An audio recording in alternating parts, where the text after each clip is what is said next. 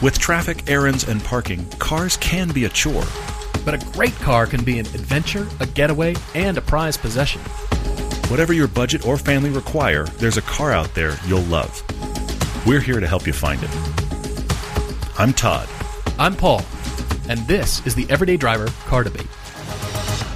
I am thrilled to say that roads are open. Roads are open. I actually got the chance this weekend. I said to my son, do you want to go for a really good drive in the Lotus? Because I knew that our favorite road that we've shot multiple episodes of TV on, it's called Wolf Creek. We shot the generations of the Miata up there. We shot the recently released on YouTube rivalry piece, which was the Camaro ZL1 and the 350R Mustang was up there, and others. It's an amazing road. We typically don't drive it if we're not shooting it. But it just opened in like the last week. I know that seems insane, but the top of it's like 9,000 feet. When we drove through the top, the snowplow had been through, but there was still 10 feet of snow on the sides. That's amazing. But yet at the bottom, it feels like what it is. It feels like it's practically June. You know, so we had the top off. We did that. It was like 100 miles worth of driving, and it's very cool because I loved it, of course, because of the Lotus. Well, so does he. But what's cool is to be done, and he's like, Dad, thanks for going, which is cool. That's cool. That's very cool. It's very, very fun. Right on. I'm glad you guys got a chance to go and wear some earplugs, together. We both have earplugs in the car. I he know knows where his are stored. We put earplugs in. That's funny. Because the car is just that loud. But we have a blast. Well, guys, welcome back to the podcast. Thanks for joining us. Really appreciate all your patronage, and hopefully you've been catching the output on YouTube. We did drive both the 2.0 and 3-liter Supras. That's been playing well, and a lot of good comments and interesting stuff on there. So if you're asking about the prices on the Supras, the price embargo lifts June 17th, 2020 for both those cars. A month after they wanted us talking about them. Yeah, kind of interesting. That's insane, isn't it? Yeah. Couldn't talk about them then, but the YouTube output and Fast Blast will continue. We've got a slate of press cars all lined up on the calendar.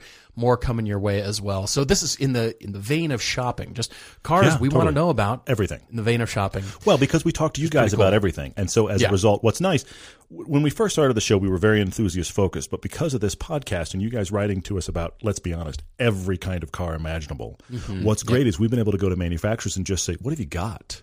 And so we're driving it all. Now the downside, let's be honest, the downside is YouTube wants to watch the Supra, not the latest minivan from so-and-so. Correct. But we want to cover it all because we want to be able to talk about it with you guys. So it's great that we have a lot of stuff coming. This week, actually, we have the Honda Ridgeline. The oddball truck is coming this Thursday. Happy Tuesday, by the way. This Thursday, that is coming. And also, speaking of Thursday, we're going to record a podcast on Thursday for Friday that is not typical.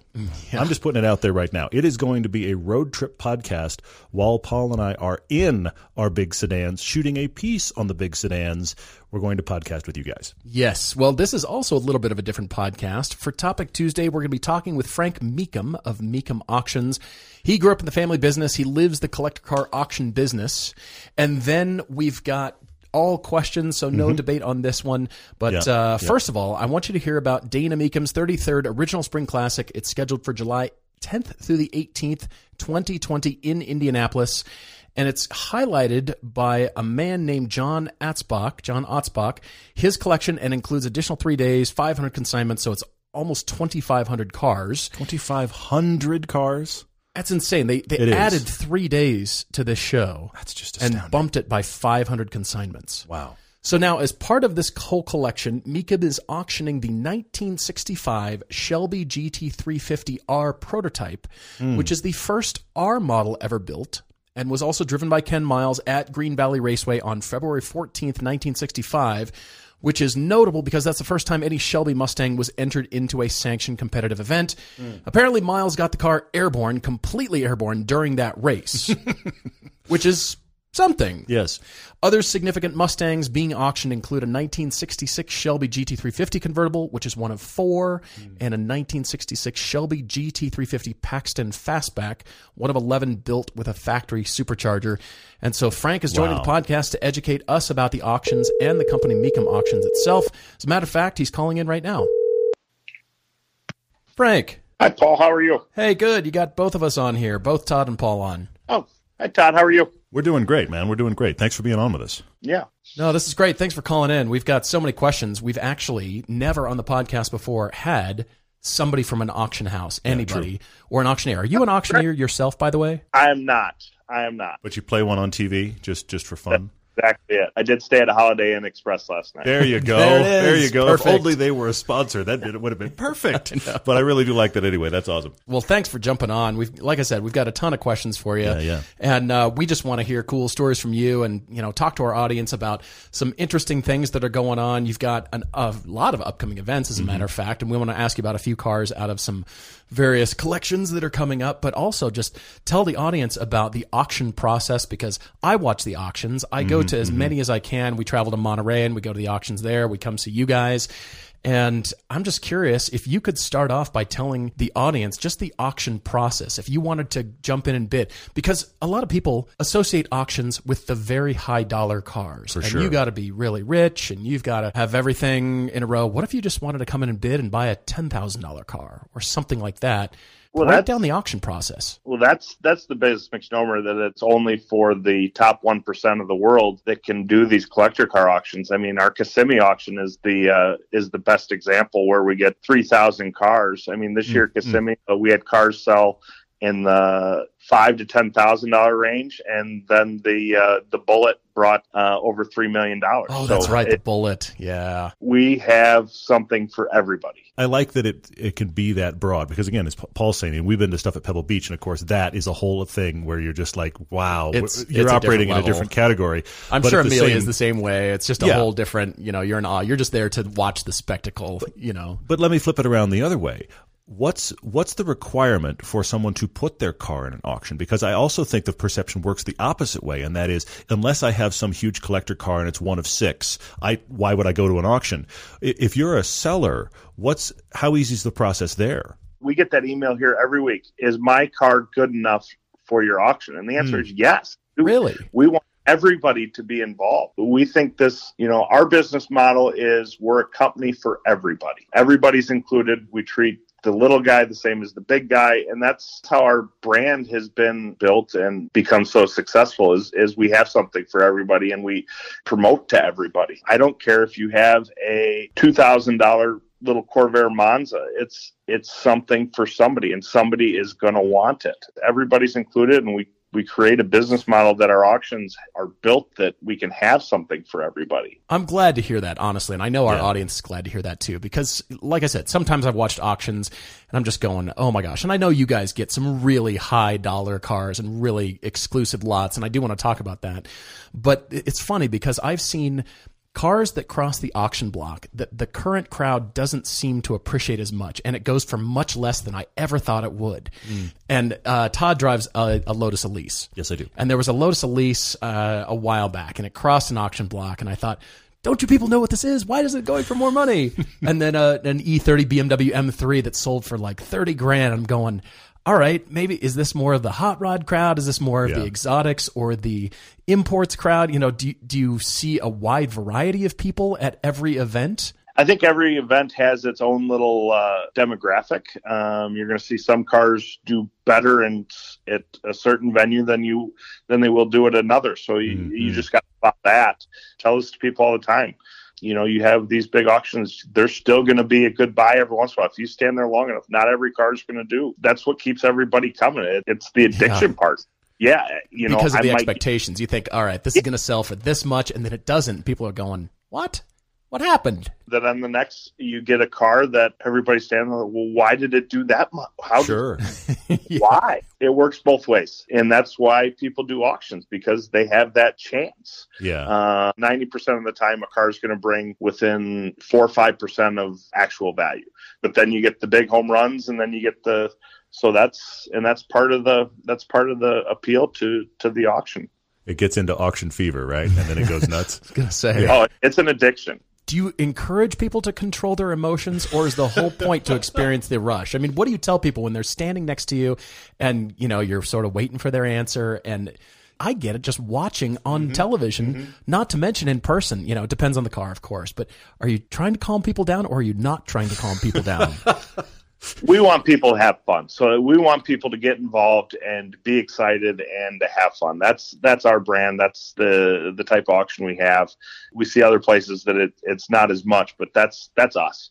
That's good to hear. That's what we want in our cars, and that's what we want people to get out of theirs. So that's very cool. I'm curious about this. It's kind of a behind the scenes question, but obviously you watch these auctions, and you've got the guys talking about every car that rolls up. How big is the army of people doing the research and providing the info, and what's that chain of information? Because obviously nobody's pulling that out of their head. So how is that done? When you're talking about the guys that are the TV crew, when you talk about John Craman and you actually get to talk to John about cars, there is no one behind John, and he is not doing any. Okay. I bow to him with his car knowledge. He knows so much more about cars than anybody I've ever met. Wow. It's just solely based upon the years of knowledge built up and seeing just, under the hoods of so many cars.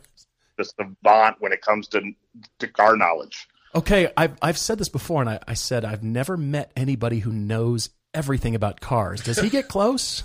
The closest I've ever seen. There will be no one that'll ever be able to do that, sure. But he's the closest I've ever seen. Wow. Well, when you're dealing with numbers like this, I mean, I know you've got this auction coming up that's got 2,500 cars. You just talked about Kiss Me that had 3,000 cars. Just amazing. Okay. How many of those are you guys, or are you dealing with any of them transport-wise? Are all the owners bringing them separately? No, that's a little bit of everything, and we got into the transport business 3 years ago now. We'll be bringing in cars. Sellers will be bringing in their own cars. They'll have other people bringing them in. It's a little bit of everything. So it's such a wide array of how the cars get there. Well, follow-up question to that, Frank, and that is, when you're sourcing cars from sellers, how does that work? Do your people who work for Mecum, do you have to go out and travel and visit private collections or garages or do barn finds or whatever that is? Do you have to go and research and then, all right, we don't quite know all the provenance and the history of this particular car. We got to go research it.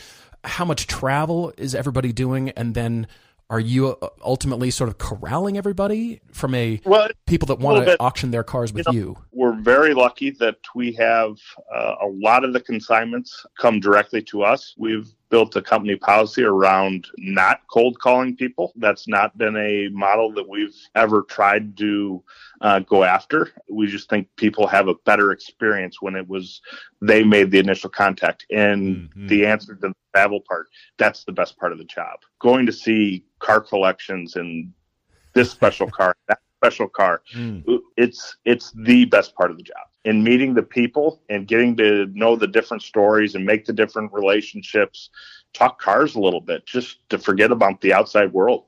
We've certainly found that. Tell us about this big collection coming up in July. The main attraction for Indy is going to be the John Otzbach collection. John's put together, it's hard to explain, but every one of his cars would be the cornerstone of most people's collection.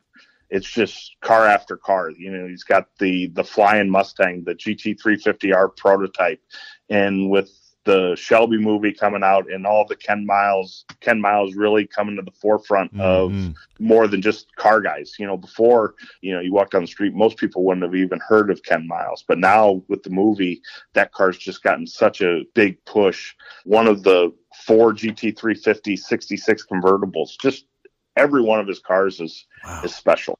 Okay. Amazing. Now, I'm not as familiar with John. What's his background? And, kind of a follow-up question. What is the reason that collectors, car enthusiasts, get rid of and divest themselves of collections as significant as these rather than handing them down to their families? I think a lot of people, there's different reasons, but the biggest reason I've always seen, this is me personally, my favorite part of it is the hunt, is tracking down the car, finding the car, doing the history of the car, proving the car what it is. And he's done that over the last 15 years. And then it's time to start over and do it again. Interesting. So that's what I see as the biggest reason, not a monetary reason, or it's just the thrill of the chase is a big reason for most people wanting to stay in the game. They run out of space or have so many cars, and so they do a sale. And with the world of auctions, and over the last 10 years, auctions becoming so vogue in our world, not just in cars and everything, you just want to be a part of it. It's almost like pursuing a theme, as like this collection is clearly built around a theme. Very much so. Pursuing a theme and curating a collection and then going, okay, I've done it. Now I'm going to move on to whatever who knows what the next theme is. That's interesting. But that's an interesting approach. Well, what's John's background? Does he have a connection to Carol and Ken from days long past, or What was his pursuit of this collection? Growing up a car guy, you get drawn to a certain aspect of world, and once you start assembling, and then some guys just take it to that next level and assemble the best of the best. And not only did he do it in the cars, but he collected the biggest and best Shelby collection of memorabilia and collectibles that we've ever seen. Wow. And you're right. Some of these cars are beyond significant. We've, talked about it with Chance, our in-house Shelby and Cobra and Mustang, all things expert. He's looking at some of the cars you've got listed here and just going, you've got to be kidding me. So they've got that car auctioned off. Oh my gosh. It's like you said, a cornerstone. Like I said, every one of his cars would be the lead of anybody else's collection. So I'm curious, shifting a little bit from there, but it's related to all of these. What's the craziest car you guys have ever sold? Either how the auction went down, or I can't believe that car is here. What standouts for you? Oh, some of the big ones, the big dollar ones are always fun. Bullet really was the, not only the value of the car, but the whole promotion of the car and the amount of people when it came into the room. The guys from the back the next day were kind of explaining to me with the way the Wi-Fi was hooked up, they could track how many devices were connected to it from inside the arena. That's interesting. There was 14,000 devices connected to our Wi-Fi in the arena. So that's by far the largest crowd we've ever had. Wow. And just the way it went down, and to have that many bidders on the car and that big of story, that one really still goes down as probably the top. Unbelievable. When do you see the same car come back across the block, and what are the reasons behind that? So you've sold a particular car, and then it comes back, and everybody says, "Well, we know this car. Welcome back, and we're going to sell it again." Or we're, the buyer that didn't have the chance last time. Are you calling, your clientele and say, "Hey, it's back," or something like that? So what are the reasons a car comes back? I'm sure there can be myriad, but what are you guys finding? It's like I said earlier. The biggest reason is the hunt.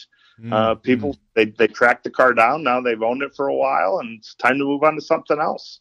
You have people that, you got the guys that speculate a little bit in these cars. That's their hobby is to speculate a car. They'll buy it here, take it here, and try it that way. So there's always different reasons. Or it's the other big one is upgrade. Sure. I've bought these 5 cars, but this one special car finally came available. So I bought this special car, so it's time to sell off these cars so I can pay for the big one. So. All right, so we've got a burning question for you here that I've been waiting to ask. It's leading up to this. Uh-oh. Todd and I encourage our audience to drive their cars. Okay, so we even say you have to give yourself permission. If you're going to buy that special car at whatever price point, you've got to drive that. We want cars to drive.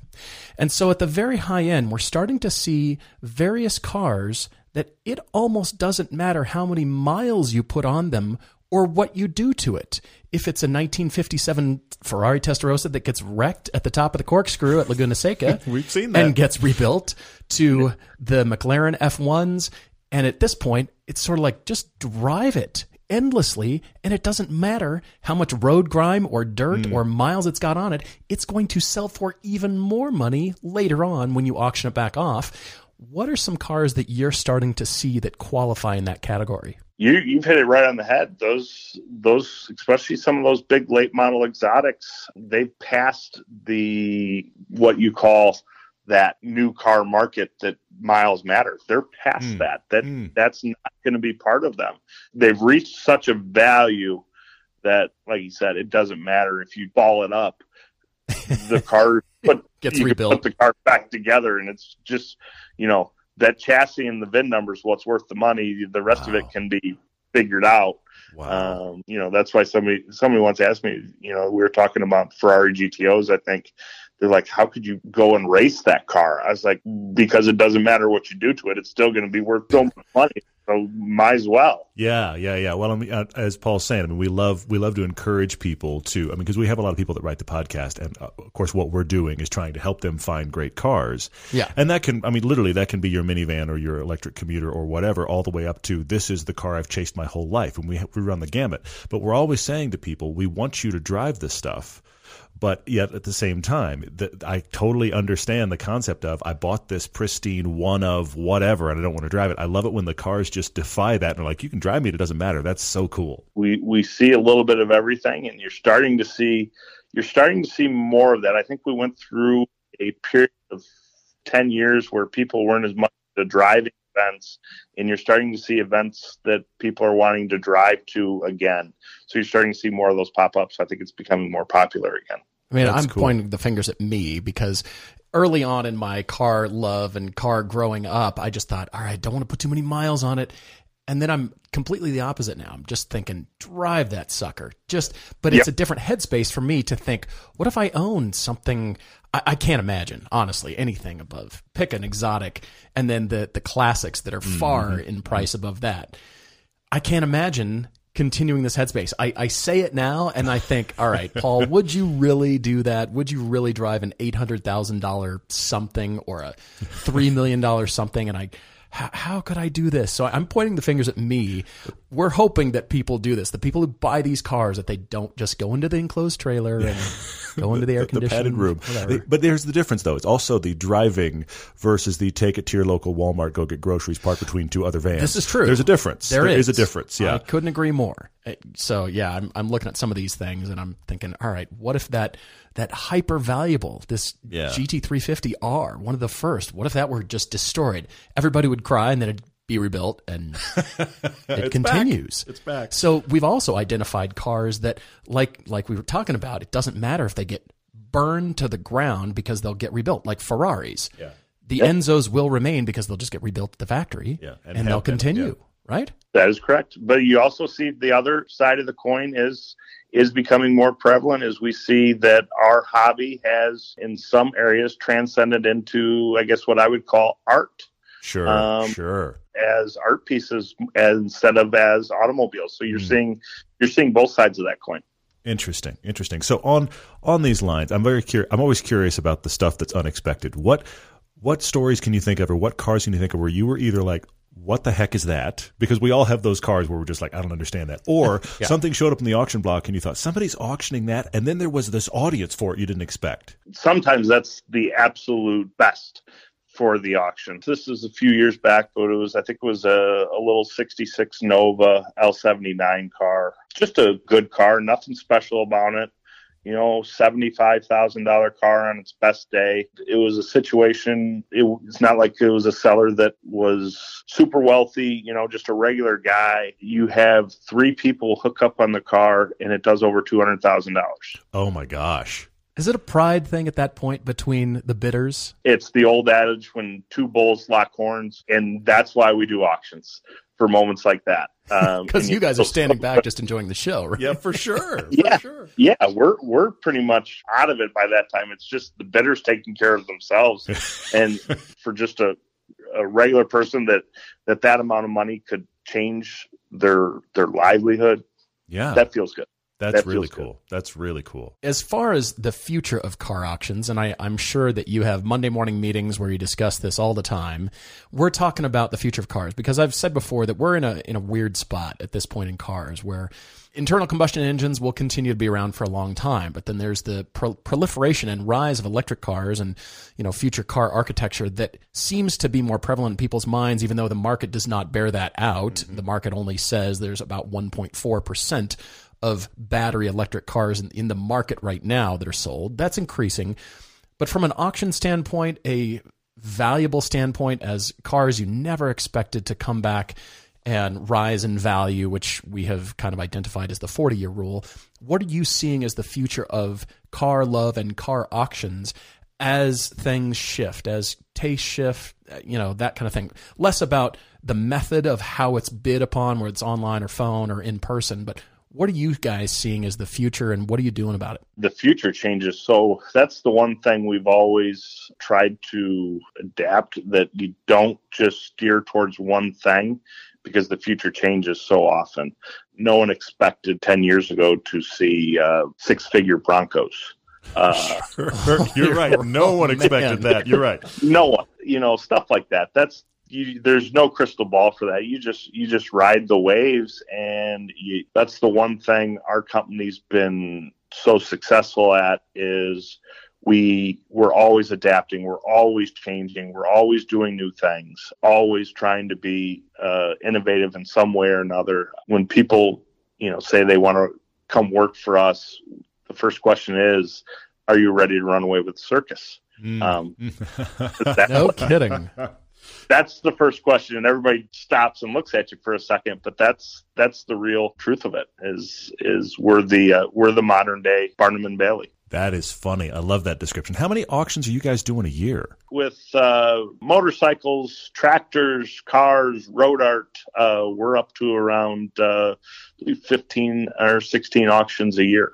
Wow, that is the circus. It sounds like the circus for sure. That's crazy. That really is incredible. I love hearing about this, and it's something that we're always looking and watching, of course. And you've got, like we said, an incredible auction coming up, that John Atzbach collection in 2020. And if you're listening to this podcast in the future, which many listeners do, we could see some of those cars come back and be offered again, which is exciting. But Frank, the thing I love the most is what you've said about your accessibility, because I've always had this impression, and I know there's been inexpensive cars that come across a block. I'll see a Fiat Jolly come by for $10,000. I think I could afford that. I don't really want that, but I could afford it. You know what I mean? Yeah. I love the accessibility. You see something and you're just like, that's the most awful thing I've ever seen. And that happens. Then you see people buy it, and you got to realize that, you think it's awful, but they're like, man, that's cool. I just won this at an auction. Can you believe it? Yeah. Right. Yeah. So you just gotta realize that just because it ain't for you doesn't mean that it's not for somebody else. So that's kind of our philosophy, and just seeing the new consignments in, and then all of a sudden you see everybody go, did you see that? And everybody starts chuckling and laughing, but you're like, yeah, you laugh now, but I guarantee it sells because someone find it different and want it. That's cool. It's great. Amazing. You guys have created the venue and the format for that, and the circus. I love that it's the circus. That really makes that was me laugh. unexpected. The one thing I told my wife a couple days ago, this is the most I've slept in one bed since I was 18 years old. Because of travel and just going to events, is that why? Yeah, just we're always on the road, or you got an auction every 2-3 weeks, and it's or just pure travel, looking at collections and being on the road. No, I don't. There's definitely no way I've slept in the same bed for going on 60 days in a row since I was 18. And it sounds like you wouldn't have it any other way too. Is that right? No way. And her comment was, "Yeah, I know. I can't wait for you to leave." Oh my God. That is funny. I like it. You found what works, though. Yep. I think that's awesome. Frank, we're really appreciative of your time and all of your knowledge. It's just fun to hear the insider perspective on this. Thanks, guys. I loved coming on. Really appreciate it. Thanks, Frank. Yep. Bye. See ya. I wasn't expecting. Yeah. Just really cool. Thanks again to Frank and Mecum Auctions for taking their time to explain to our listeners and us. I love hearing more about that, because I'm always really into the auctions, and I love seeing what comes across the block. Like I said, I saw that E30 M3, and it seemed like nobody knew or cared what it was, and it went for $33,000. But based on what he's saying, it would be interesting to hear what would that car have done at a different location. Exactly. And it's just which auction are you at? There is a level of dice roll going on here. But I also like the fact that he's talking about it being accessible, even though all of us, I myself included, we all think of the upper level stuff. There's always that stuff at the auction that goes for not much. And that person, I bet you, the person that gets the thing that none of us believe they bid on is as excited as the guy that, if you will, won the auction with the big buy. Absolutely. You get the same feeling. So thanks again to Mecum. Summer is finally here, and with that comes sunshine and blistering hot car interiors. You know, the leather seats that you thought were a great idea until you scald your legs. Luckily, all you need is a custom sunscreen from our friends at Covercraft. They're awesome. They're amazing. These foldable sunscreens fit perfectly in the windshield of your car and keep your car cooler when you're off enjoying the sunshine. These custom sunscreens come in a variety of colors, and they're an affordable and simple way to keep your car cooler in the summer and protected from damaging UV rays all year long.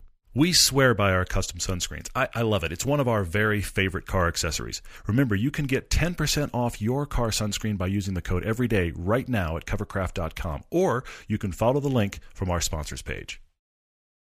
Whenever Todd and I are searching for cars, we always start with Auto Tempest. To find the best cars for any budget, you know it's important to cast a wide net and check all the places they might be listed. Now, we used to have to search all different car sites separately, but with Auto Tempest, you can search them all in one place. With Auto Tempest, you can enter your search results and see all the results from all the top car sites at once, plus a bunch of smaller ones you probably didn't think to check. Auto Tempest will help you find your next car, wherever it's hiding. With all the listings in one place, it's a great way to shop around and compare what's out there. So if you're doing your drive homework, you're chasing your dream car, or you're just looking to feed the disease like we always are, head to Autotempest.com. All the cars, one search.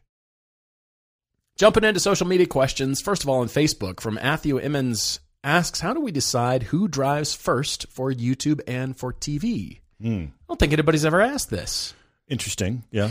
Well, it actually has to do with us asking each other, saying, all right, you got an opener, you got something to start with, and that happens in the wrap-ups, the closing wrap-ups for TV. Sure, yeah. And so sometimes we'll say, hey, I've got a thought to start us off with, and then we'll kind of work from there. Other times it's just sort of like, hey, you feel like starting? There's no rhyme or reason, to be honest. I'll give you a couple of reasons that do happen. Typically, when we're recording for television, Paul's in a car first because I'm in director brain. And so I will rig a car and say go. And then Paul will go, and then I'll rig a car for me, and then we'll just start that rotation. But in Fast Flash, you know what it is a lot of times? It literally is, like Paul's saying, who thinks they have an opening thought that they can say behind the driver's seat? Or who knows better where we're going? Because we'll be on a road, and it'll be like, okay, so we're going to make you know what, let's do this stretch of road. And one of us is like, I don't get it. I'm sorry. So the other one will hop in and drive to that spot, and then the person that was driving second goes, oh, all I have to do is drive back. Because we don't want to communicate during the Fast Blast about, don't you know where we are? There's the turnout with the thing, and we don't want to do that. Right. So often the person that gets in first is the person that knows where they're going. Anyway, that's funny. Okay, let's see. What else here? We've got a question that I have to put a hold on. Avi asks on Facebook, Supra 2.0 or Scion FRS or 86 or BRZ? Essentially, which of those? Yeah. We have a piece coming, Season 7. We've already shot it. It's called Step Brothers because we took an 86 Hakone edition and put it with the Supra 2.0 when we had that car. We are making a really cool TV piece. We are probably going to break our typical protocol and release it on television, and then shortly thereafter, or even at the same time, release it on YouTube as well. So it is coming both places, but we're very, very excited. We've wanted to do this piece for TV for a while, so it's coming for TV. We will have a direct comparison conversation about those two cars because I said it here on the podcast originally, that when they first said they were putting a 2-liter in this car, I said, so why does the 86 exist? So we're examining that. We shot that very piece. We examined it thoroughly. Definitely coming to TV. Okay, looking at questions here. Tanner G. Images asks, what car from any era would we love to see redesigned or updated and brought back to life? Well, you think you go all the way back. I don't want any of the heavy ones. I don't want the 50s Cadillacs. Okay, I don't want the big, huge boats because those were affected by manufacturing processes at the time were pretty much just steel. It's steel or steel or steel. Yeah. You know what I mean? So they're very heavy. How about the lightweight ones and the ones that weren't accessible or aren't accessible now? A good example is the replica Porsche 550 Spider. A good one will set you back $48,000, $50,000 somewhere in there, which is expensive, but that seems accessible. But how about all those 60s beautiful Ferraris and Maseratis and Astons and those somewhat lightweight, but you know, they were handcrafted, hand-built, but they were smaller. The Lotus lineup, actually, the 70s Europas, those are real small. How about bringing those back as, you know, something and doing a limited run and updating them? But the light cars that now with lighter weight construction materials and those kind of things, you can make them even lighter. Smaller, make them even lighter and see what dynamics change. Lancia Stratos. Yeah. Bring that thing back. Oh, man, yeah. You know, small, lightweight, and explore the new era of, all right, if we add, you know, a new powertrain. Sure, you know, sure, you know, different engine, whatever that is, and explore all those. That would be really interesting. I like that. I like that. While we're talking about light cars, I'll go here. Gavin Boy says, what makes the Lotus so awesome? Which cars are comparable? I've talked about this before. I have a Lotus Elise that I've kind of bought an automotive cul-de-sac. A lot of times when and what I mean by that is a lot of times when we talk about cars on this show, you buy a car and that leads to, this next obvious progression for you as a driver should be this car. Right. The Lotus Elise is such a moment in time car. It's kind of by itself. It's very raw. It's not like really anything else that's been built. The closest cars, comparable cars that I can think of, they aren't as good. The Alpha 4C is in the same thinking, but it's not as good a driver's car. Now, I have heard, heard is terrifying because that means the internet was involved, but I have heard there is a kit you can do that you can fix some of the geometry of the front suspension, and it drives like people hoped it would, and now some people prefer it over the Elise. I don't have a 4C. I don't have that kit. I cannot verify.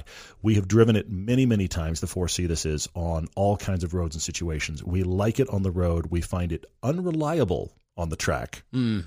But that is the closest modern car, but it's also not a manual. There is a raw connection in the Elise that really isn't offered by anything else, and it is a terrible cliche. But I'm going to say it. The terrible cliche that comes out of automotive journalists' mouths is, this drives like a go-kart. And in general, no, it doesn't. I don't care what car you're talking about. No, it doesn't.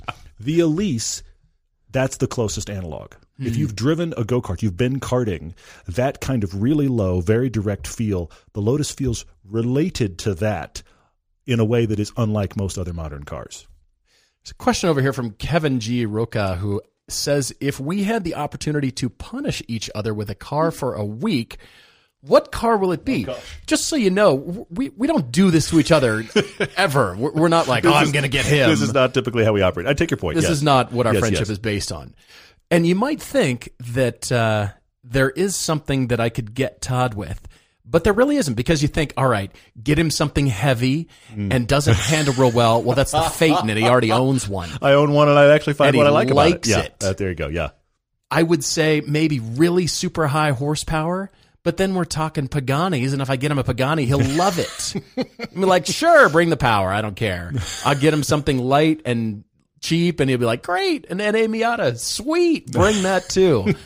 So to be honest, I don't know. I think it'd have to be just super ugly and beat down, and I don't know, just kind of not really usable for anything. So how about, like a 50s something Cadillac, or just a boat, a floaty boat that doesn't handle well and doesn't have power and doesn't do anything, and then you'll take it on parade and everybody will love it or something. What's funny is I think I may have an answer.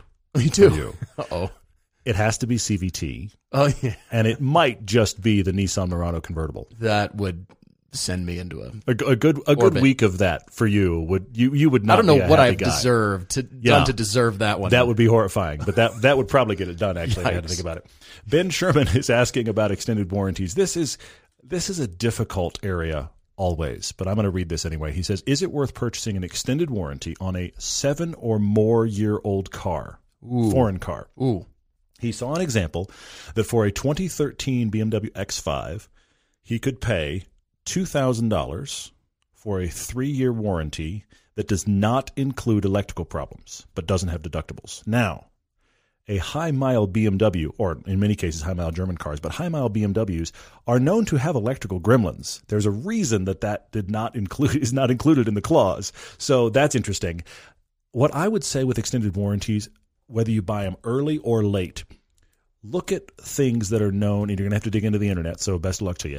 Look into what is known to go wrong with the car you have. Yeah. What is a regular maintenance thing, and what that costs. And if the cost of that is less, and this is like, could it be transmission? Could it be driveline? What is the thing that, you can't see my air quotes, but that car has a thing? What is known to go wrong? How much does it cost? A thing like a Phaeton has a thing. Exactly. But, okay, let's go to the obvious one, the 911 IMS bearing issue. Okay, that's the obvious one. Okay. My point is, what is the known issue with the car, and is the warranty you're chasing, A, going to cover that issue? Because it might not, like the electrical issues on this BMW when they've ducked it. And also, is the warranty going to cost less than it would for you to do that thing? Right. These are the only ways I know to debate whether or not it's happening, because either way you're dice rolling, honestly. Damon Dickin is down at a popular South Carolina beach, and the trucks here aren't right, he says. He thinks he calls it the Carolina squat. It's just not right. It's not right in the head. Yeah. Anything with squat, and then that's just all bad. No. Are the trucks doing the dog squat thing? Is this what we're talking about? It's the opposite of stink bug. That's terrible. Yeah. Yes, he says it looks terrible. Not sure you see it on the road when you drive, since you're pointed at the sky. So exactly right. It's the dog squat. So from your truck. Yeah. Would you rather pick up your son Todd from school and have to borrow a car? Your only two options are the friend with a stance car or the guy with the Carolina squat truck. Which would you rather choose, a mortgage payment on an Uber or a less modified vehicle? Bummer. You know what? My son would probably think the Stance car is intriguing. I Think he'd like that? I think the truck he'd think was broken. Because they are. Well, fine. But if I'm picking him up from school, this is the great equalizer. Because I think he'd look at the Stance car and be like, what's going on with this car? This is interesting. I think the other one, he may think they're both broken for all I know. Yeah. No squatting. There should be no... That word should not exist in the involving- description of your car. Well, it squats with it. No, stop. Nope. You're too far already. All right. The only Matt Wong 83 asks if I've ever seen an aftermarket body kit that has added to or improved an original car's design. Sticking to body kit is tough because the car exists. The designer settled on that, and they ended there. Now, I do understand that artists could continue to noodle the painting. They could continue to paint and keep going. Landscapers continue to add flowers, and filmmakers, you continue to noodle things. And George Lucas has made a career out of it, yes. Endlessly modify things. So as far as an aftermarket body kit, no. But tuners who redo the entire thing, not saying Gimbal is an example, but maybe the Gunter Works or the Singers or things like that, where the entire car is involved in the process. The furthest I'll go is tech art. That is the furthest I'll go. Some things I've seen, like, okay, that kind of improved things. They did a body kit for the 996 Turbo, which was actually kind of cool. Okay. But then everything else is too far because I don't need the contrasting stitching on every part of the interior. And I don't like those wheels. You know what I mean? So tech art is as far as I'll go, but maybe just a few pieces from tech art. Actually, there's one that I can think of that I've always loved. Granted, it's close to my heart, but brief side rant, and that is stop it with the rivets.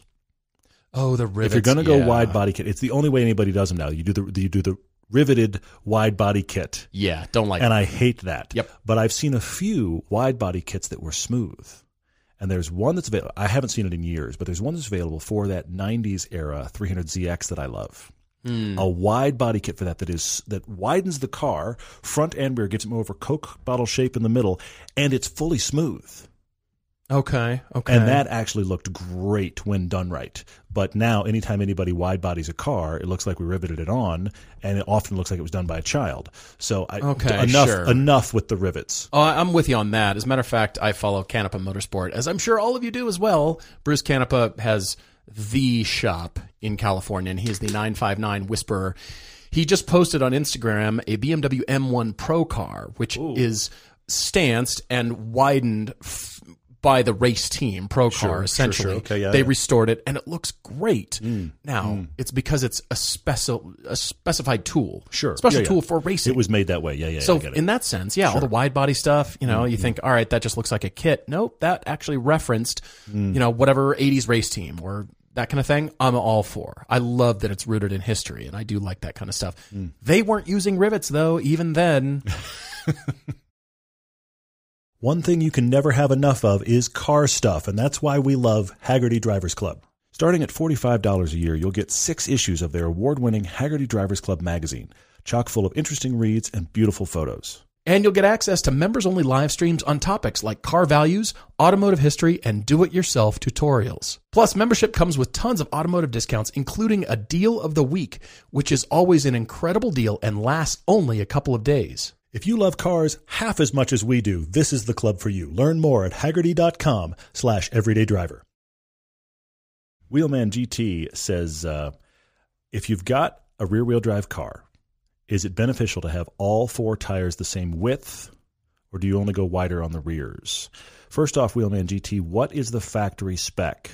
Because some cars, I'll give you an example, the 86 it's a square stance. They're all the same tires, okay? But my Lotus, I'm just staying with cars I own, are 2 completely different size wheels, let alone the width. Totally different size wheels, front and rear. Then you have something like, and there's a reason I'm bringing this up, the E90 series BMW M3. Same size wheels, but wider in the rear. And I bring that up because the one that we drove for our Icon BMW film, E90 4-door M3, and that owner, Mike, took it and just said, no, I'm going to put a square stance on it and see what it does. Right. And it was an improvement. Interestingly enough, sometimes they're not. It isn't always. Porsche typically staggers. I mean, you know this. Porsche typically staggers, and I don't know that you want to square stance those. True, and the reason, I'll say a caveat here, is because the track width front and rear is different. So that's why they do staggered fitments front to rear, and they also do different wheel sizes front to rear. But they are also tuning and testing and very much beating on this to see if that's the recipe that they want, and what performance are they getting out of the car, and what performance at what price point are they offering the customer. Because they can go really far and give you a race car, but that's not the price point for this particular model. Or good for Starbucks, yes. Yeah. So let's dial it back, not quite so aggressive. Where is the car focused in the lineup? Is it like a GTS? Great for street, great for track.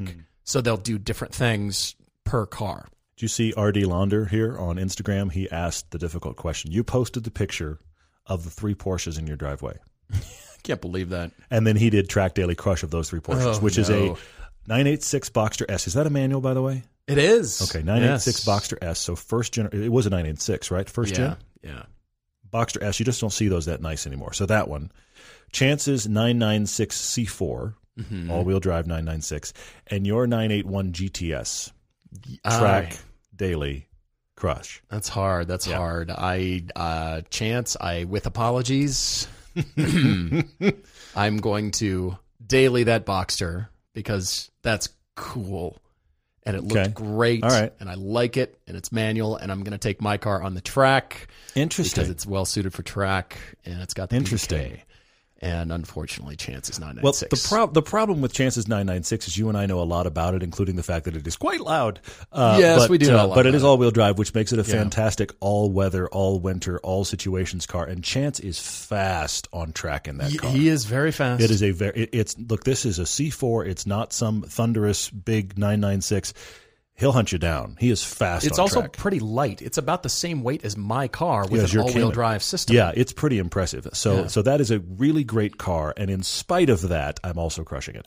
I would daily your GTS, and I would track the Boxster because I like the light rotation of that chassis. Oh, interesting. This speaks exactly to who we are right there. Yeah. Interesting. I'm sorry, Chance. If Chance were here, he would not have crushed his car. Just to give him credit. Yeah. Probably not. Well, how do we feel about pumped-in sound? The Dad Wrench is asking if it adds to the experience or makes it feel inauthentic. I can see your perspective from an authenticity standpoint. Yeah. That you should never pump in sound. On the other hand, in some cars, I don't mind it. I have heard when it's bad. I've heard a few cars, and it's sort of like, all right, can we delete this or turn this off or plug the hole or whatever it is. That fuse needs to go. Yeah, I agree. But many times... sometimes you can't tell. Sometimes they've done such a good job and they've mixed it with the resonators and the actual exhaust, and it's really nicely mixed. And I don't mind it. I'll be honest. I do enjoy hearing that, and that's part of the sensory experience. So if it's too far and it's too artificial, I can see that. But it's tough to say across the board nothing should be piped in. It's really tough to say that as a sweeping, definitive statement. I agree with you there. And what's interesting is, and I think you may be responding to the super piece, because side rant, by the way, on the super piece. On YouTube, this makes me laugh. On YouTube, if you can't hear the car and the exhaust note, people complain. If you don't wind the car out to redline, people complain. Yes. In the super piece, while driving the 3-liter, I am hooning it. You're sitting in the passenger seat, and at one point we're pretty high RPM. I've checked all the boxes. I'm hooning. I've revved to redline. I'm not shifting too early. And what does YouTube have to say? You really ought to shift, man. We can't hear what you're saying. Yeah, no kidding. Anyway, having said that, because you can't please anyone, this is the takeaway from that, because that's what happens. However, the audio guy in me appreciates the fact that yes, you need to be able to hear us. All of that to say this, though. You know what's interesting about the Supras? Of course, a BMW was one of the first to really pipe sound in. A couple of things. First off, most cars now have got so much sound deadening and everything that unless the exhaust is really loud, a la Hellcat, you can't hear it much anyway. Unless it's a GT350 or something like that. You'd be surprised at how little you can hear. Also, on the Supras, I have clean exhaust audio of both of those cars. Neither of them are loud. I'm talking exhaust pipe only. Out the back, yeah, right. Yes, right. They are not loud cars. I bet you if you didn't have it piped in and you were sitting in the car driving, you'd wonder where the exhaust note was. And then people would be complaining, Yes. well, they should do something about that. Yes. So this is a really difficult thing to balance. And I really think this is the reason why it's getting piped in at all, is because exhausts are not as loud as people think they are anymore. Mm-hmm. And then you contrast that with the fact that with all the sound deadening and everything, you can't hear much of it. So they've gone artificial. I don't love it, to be honest. But I drive around in something like the Lotus where you can hear everything and you kind of go, it's nice in here. Mm-hmm. But you have to pull the fuse, though. Agreed. Eric Tombaugh, thanks for writing in. Given the stereotypes around Alfa Romeos and their reliability, if we owned a newer Giulia, non-quadrifoglio, how far would each of us be comfortable living from the dealership network? Well, I will say that by this point, the Giulia has been with us long enough where if there were going to be a catastrophic meltdown and non-buying of this car, it would have happened by now. If there was a thing, that was known to happen. People are buying them. Yeah. People are driving them. Mm-hmm. You can find them used, even quadrifolios. Yeah. I'll take a quadrifolio. Absolutely. It's a brilliant car. Yeah. You get into the upper rev ranges of the power. Mm-hmm. Holy moly. They're great cars. They're quick. They're brilliant to drive. So I will say about as far as we are from the dealership now, which is about 30 minutes. There's a dealership in Salt Lake. But I'll live an hour. I wouldn't mind. Honestly, it'd be just fine. I'm less and less concerned the more time passes. Interesting. See, I'm of the demeanor where it's because look, I drive a Lotus, and who works on a Lotus? No one officially. There's really no one. I mean, if I wanted to get my Lotus serviced by the dealer, I'm going to the local Salt Lake Ferrari dealer, and just envision in your mind what their hourly rate is. So it's what tough. I did was although you have Toyota underpinnings, so you're saved a little bit there. It's not like exotic Toyota. But my point is, neither is the Alfa. We're in a modern enough time here, parts-wise, that I think if you have a really good mechanic that can kind of work on anything, most of the stuff your Alfa needs would probably go to that person just fine. Now, you're thinking about dealer because you're thinking about under warranty stuff. I get it. But I'm just thinking about something's wrong with my car. Who's your local guy? Because he can probably handle it. All right. What else you got? Oh, you know what? Combat Conductor, real quick. He said, when will the next Everyday Design episode drop? It's a couple weeks out, isn't it? It's a couple weeks, working on it. I've got the plan in mind. I've got sketches ready to go and commentary ready to go. I know what I want to say, so I've essentially got the fix in my mind. Good. I'm excited about it. And as far as the Everyday Driver TV show, I just want to let you know this as well. The first Saturday of July happens to be July 4th, and we are back on TV on cable then, and we'll follow to streaming, Amazon, et cetera, after that. We've got at least 5 new episodes coming. We're hoping for 6. Exactly. Travis Whalebro asks if the Porsche Cayenne is good to drive in its own right or only good to drive for an SUV.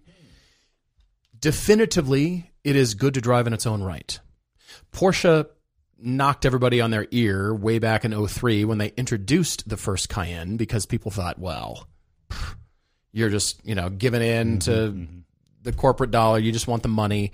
And the development that went into it before it was released made it very good on-road and very good off-road, which was a rarity.